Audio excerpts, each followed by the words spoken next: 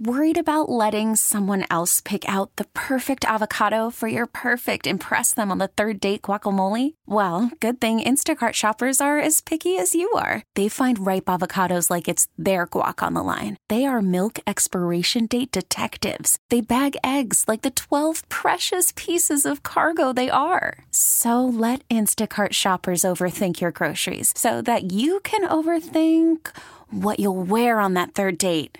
Download the Instacart app to get free delivery on your first 3 orders while supplies last. Minimum $10 per order. Additional terms apply. You could spend the weekend doing the same old whatever, or you could conquer the weekend in the all-new Hyundai Santa Fe. Visit HyundaiUSA.com for more details. Hyundai, there's joy in every journey. We're going to flip it over to a little baseball talk. We bounce back and forth between hoops and football so far today. I mixed in a little baseball. We're going to mix it in even more for the next 10, 15 minutes with our buddy from CBSSports.com, MLB columnist Matt Snyder, who joins me here on CBS Sports Radio. Matt, how's the first couple weeks of the season treating you? Pretty good. You know, it's I know we got 60 games last year, but, you know, there's no fans in the regular season, the expanded playoffs. Like, I definitely was way into it and everything, but this year it feels like, hey, we're back, you know? So I feel like I know ballparks aren't full everywhere, but it feels more like a real season, for lack of a better term. I would tend to agree. I could do the homework on this, and it dawned on me today. I keep an eye on transactional wires and MLBTradeRumors.com to see what moves are being made and the like. And I could go team by team and see the exact numbers. But I just am giving you my feel, and if you don't have the exact numbers, I want your feel as well. Understood that with COVID incidents, be it either positive tests or close contact, players are put on the COVID list, which keeps them out for varying amounts of time. Putting all those players aside, it seems to me that there are a whole bunch of players, in addition to the COVID players, that are finding themselves on the IL these days. Forever it was the IR. Now it's the IL injured list. Am I overstating it? Is there? It seems to me there's been a rash of injuries these first 2.5 weeks of the baseball season. To you, does it seem the same, or am I overstating? You might be. I don't know. I don't know the numbers.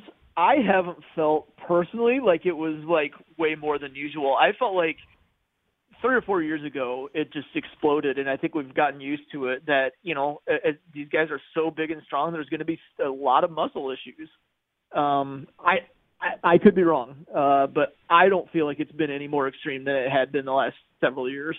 Okay, if you did, and I guess I'm going to have to do my homework after the show's over tonight and look it up and how many teams have actual guys on the IL at this stage of the season.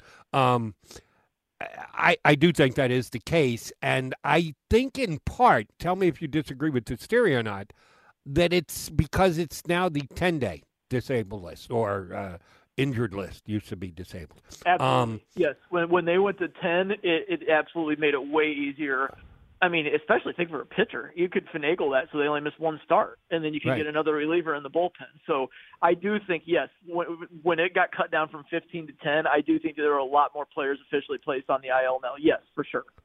And I understood the philosophy behind it. If you've got a guy who turns an ankle or something and they absolutely cannot play for 4 or 5 days, but could be back thereafter, do you really put them on a 15-day disabled list where you're going to have 11 days where they're capable of playing, but they can't because you put them on the disabled list? Now it's only 10, so I got their shortening from 15 to 10, but I do think certain teams are taking advantage of it, and just a guy who may be able to get back in, as I mentioned, 3 or 4 days, well, it's 1 for 10. That's not a big deal. We'll just go ahead and put him on there rather than play a man short.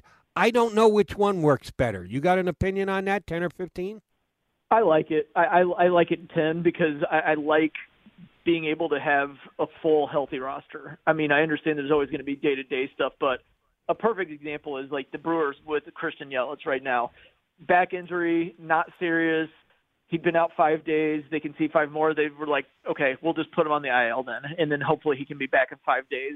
We'll get him right. Whereas if it was 15, they still probably would have been playing a man down. And I like the ability to switch it up and to have a 26 healthy guys if you can. If you believe wagering sites know what they're doing, and I do, there's a reason that they're popping up all over the place. They are pretty good at figuring these things out and putting numbers on teams and predictions and the like. The two teams that were favored to go to the World Series were the Los Angeles Dodgers from the National League and the New York Yankees from the American League. The Dodgers have the best record in baseball. Even losing today to the Padres at 13-3, they're still 3 games clear of everyone else in Major League Baseball. The New York Yankees right now are 29th.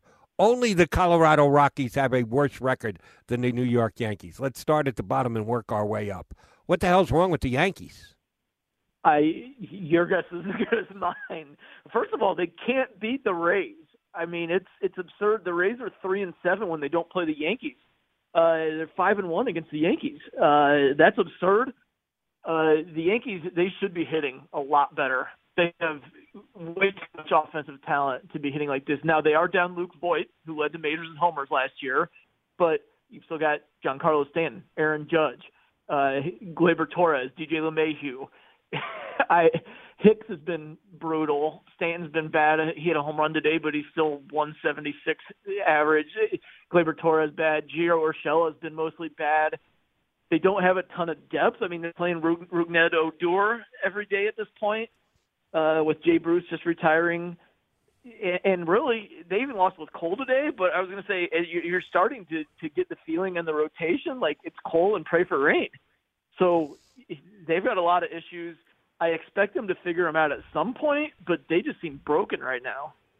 Is Aaron Boone the guy to get him out of this slump? I don't necessarily think he was a major cause of their slow start. I think he's a good manager. I don't think he's a great manager, but I think he's a good, solid manager. But he's never dealt with the Yankees being off to a lousy start, getting a 15-game stretch where they only win 5 games. Is Aaron Boone the guy to get them out of their funk? I think he's probably fine. It's interesting, though. I saw somebody the other day bring up on Twitter, I believe, like, if good old George Steinbrenner were running the show right now, Boone's probably gone. Right. But I'm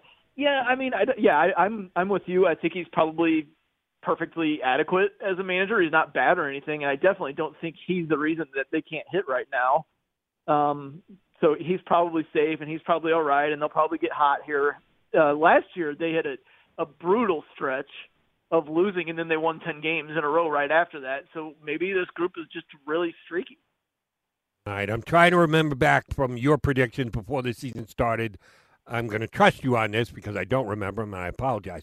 One of the teams during this offseason, as we led into the start of this year, I was surprised not enough people were giving credit to, props to, high regard to, was the Oakland A's. They had a great season last year, won their division going away. I get it that Marcus Semien decided to take his act north of the border and that their stud reliever decided I'll go save games for the White Sox, and he's off to a pretty good start, Hendricks.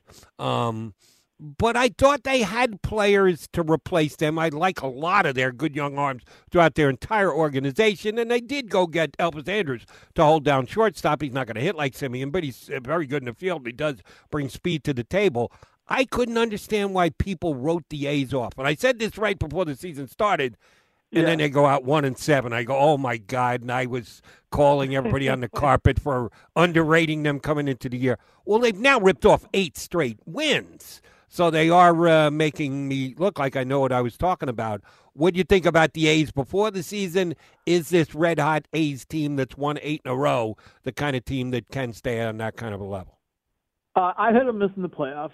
I didn't think they were going to be terrible or anything. And, like you said, it seems like they had some replacements there. The Trevor Rosenthal thing didn't work out. Now he has to have thoracic outlet syndrome surgery. I looked at the rotation and I just thought they're just all question marks for me over the long haul. And the lineup again, I wasn't overly excited by it. I believe I had them second in the AL West and missing the playoffs, but I guess it looks like kind of right on schedule right now at this point, huh? Second is not disrespecting. It's underrating, but not disrespecting. Yeah. I thought some people disrespect them, so I'll give you a pass. When I win the division, you can just say, hey, Jody, you were right. They actually won that division over the Astros. Astros, if it's not going to be the A's, it's going to be the Astros. But they've got major COVID issues. It seems like half of the team and a lot of their star players are out of the lineup. If you are the manager of a team like that, you just try and get through it, get over it. Yeah. You got to have depth. I understand that. But how do you keep a team from getting overly nervous about not having their star teammates next to them? I mean, I think it's just you go back to the old cliche book and say we just take it one day at a time. Everybody go out and play hard. We'll see how many we can get here until we're back at full strength. And then when we're back at full strength, you say, hey, now we're going to go. Now we're going to be as good as we were at the start of the year when we were bludgeoning the A's in the first 4-game series. You say, we know we're just going to have to try to tread water here for a second, but once we get back at full strength, we're going to go on a run. And it's instead of 60 games from last year, you've got a full 162, so you have the luxury to go through some rough stretches. I'm going to ask you a question here that I hope you've been asked before. You probably have, but I don't know that for a fact. So if this is the first time, roll with me as best you can. How do you, Matt Snyder, define an ace? I'm not near as strict as a lot of people. There are a lot of people who have it in their minds that they'll argue it's elite level ace. There's an elite level echelon, and it's usually only like 5 or 6 guys, like a Jacob deGrom type.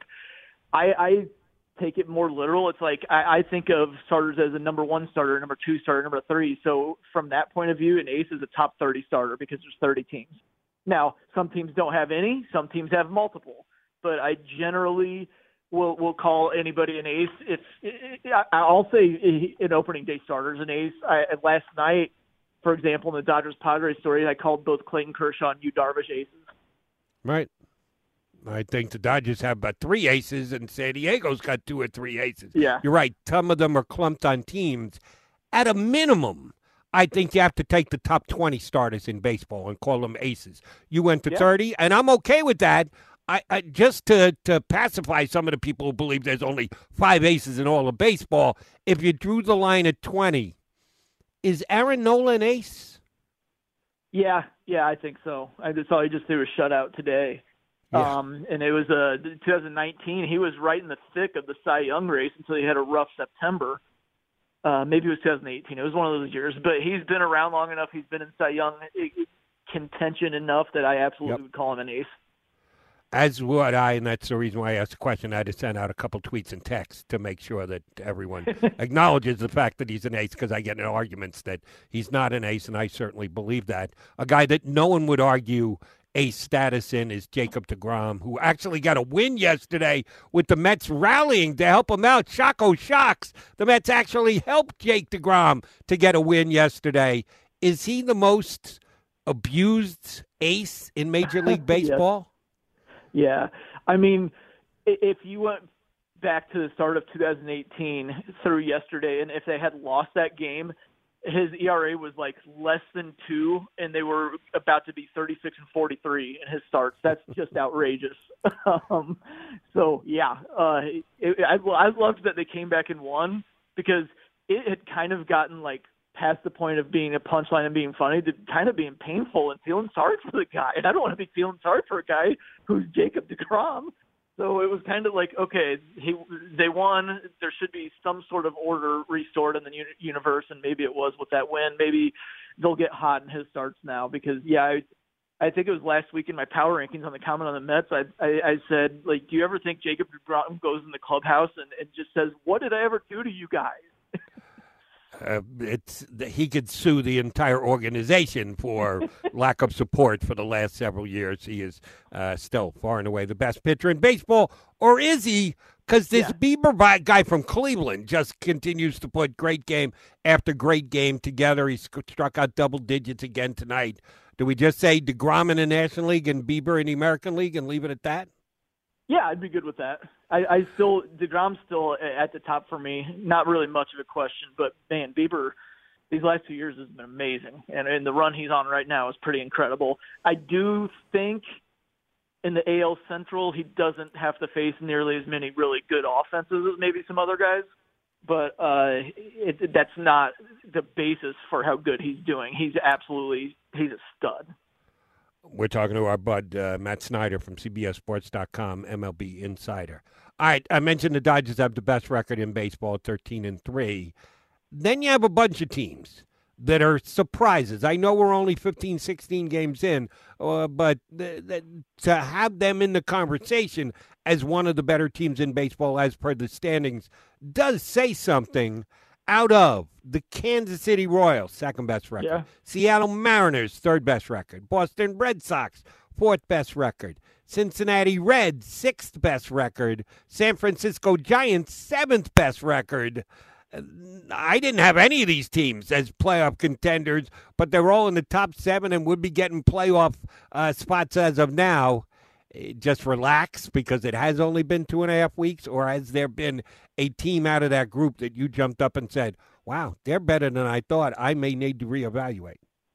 I mean, generally speaking, yes, relax would be the key, because you know that there would be stretches in the middle of a season where maybe a team that ends up finishing last would win 9 out of 15 games. We know that. But like the Reds, for example, didn't know what they were going to have coming into the year. They look great so far, and we know that division is probably going to be mediocre. So I would say the Reds are absolutely the legitimate contender. I don't think you mentioned them, but I think the Angels have staying power. We know about Trout, Rendon when he gets back off the IL. Jared Walsh is an up-and-comer. David Fletcher is a very underrated table setter, and it looks like they've kind of gotten their pitching under control and figured out. So I feel like the Angels could have staying power, but like Royals, Mariners, nah. We'll see how long they can stick around. The Orioles were 3-0 to start the season, and now they've fallen off. So, yes, time does separate these things for us. I probably asked you about this when we had you on during spring training leading up to the season.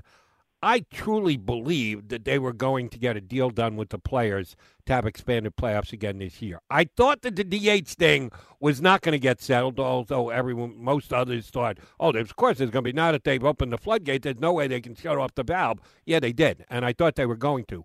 But I did think they'd be able to come up with a compromise with the players to get expanded playoffs in. I guess it was kind of tied to the DH, and Major League Baseball wanted that to be a bigger chip than the players looked at it as. But I did think they'd get expanded playoffs. I guess they still can, but last year they did it just before the season started, the late season start. We're now, as I mentioned, 15, 16 games in, a tenth of the season already in the books. We're going back to the just 2 wild card teams this year. Is that a good thing or a bad thing for baseball? It's probably okay. I like you. I thought they were going to do it, and it is funny how when you do something just once, it seems hard to go back. Because when I'm going to fill out my predictions and I only have 2 wild card spots, I'm like, man, I could have used about 3 more of these spots. We only did this once. We only did it 1 year, and it was only for a 60-game season, but it seems so hard to contract. Once you've opened the floodgates, it seems hard to close them. They did. It's probably better. I mean, last year it did not happen, but I suppose to see a 78-win team or something end up making a run and getting to the World Series, that would really cheapen the regular season. So it's probably for the best. Again, it didn't happen last year. Nobody even really got close to being a Cinderella run. I mean, I know the Marlins advanced 1 round, but then the Braves swept them in the NLD in the second round. So, yeah, I guess I didn't answer it this way at first, but the more I talk about it, I want to say yes, it is good for the game. Okay. Because, like I said, a 75 to 78 win team making a deep playoff run, that just seems wrong. That's the way things usually work on this show. The more we talk about it, you end up changing your mind. I do it all the time, so no skin off your nose for doing it here with us. We've got Matt Snyder from CBSSports.com here with us. One thing that has changed, and I want to get your take on this, good, bad, or indifferent, the Major League Baseball trade deadline has moved. It was as late as August 31st. Shoot, I've been around long enough to remember when it was June 15th. So it has been a little bit of a moving target, but it had been August 31st for a pretty good period of time of late. Now it's going to be moved to July 30th. So maybe they did it because there are fewer teams going to the playoffs, and there will be teams that will know they're out or realistically think they're in. Does moving up to July 30th make it more exciting, less exciting, more moves, less moves? How do you think it plays on the baseball calendar? I don't think it's really going to – it had been July 31st, and that fell on a Saturday this year, and so they moved it up to July 30th just so it wouldn't be on a Saturday. So I don't think it really moves the needle that much. It's more about the shortened playoff field, the adjustment back from last year where so many teams were contending. Now there won't be nearly as many contending. My hunch is it's going to be pretty furious. And if you look ahead to the free agent class, specifically shortstops, it gets interesting because you could see Trevor Story for sure, I think, is going to be on the move. If the Cubs end up selling Javier Baez is in there, but they also Rizzo and Bryant are also free agents after the year. But on the shortstops like Carlos Correa, Corey Seager, all those guys are free agents. If teams fall out, like I said, with the Cubs and Rockies falling out, you could see Story and Baez on the move, and the Cubs are a big one. They could totally offload. I think that there's going to be it's going to be a pretty good July, I think, trade-wise.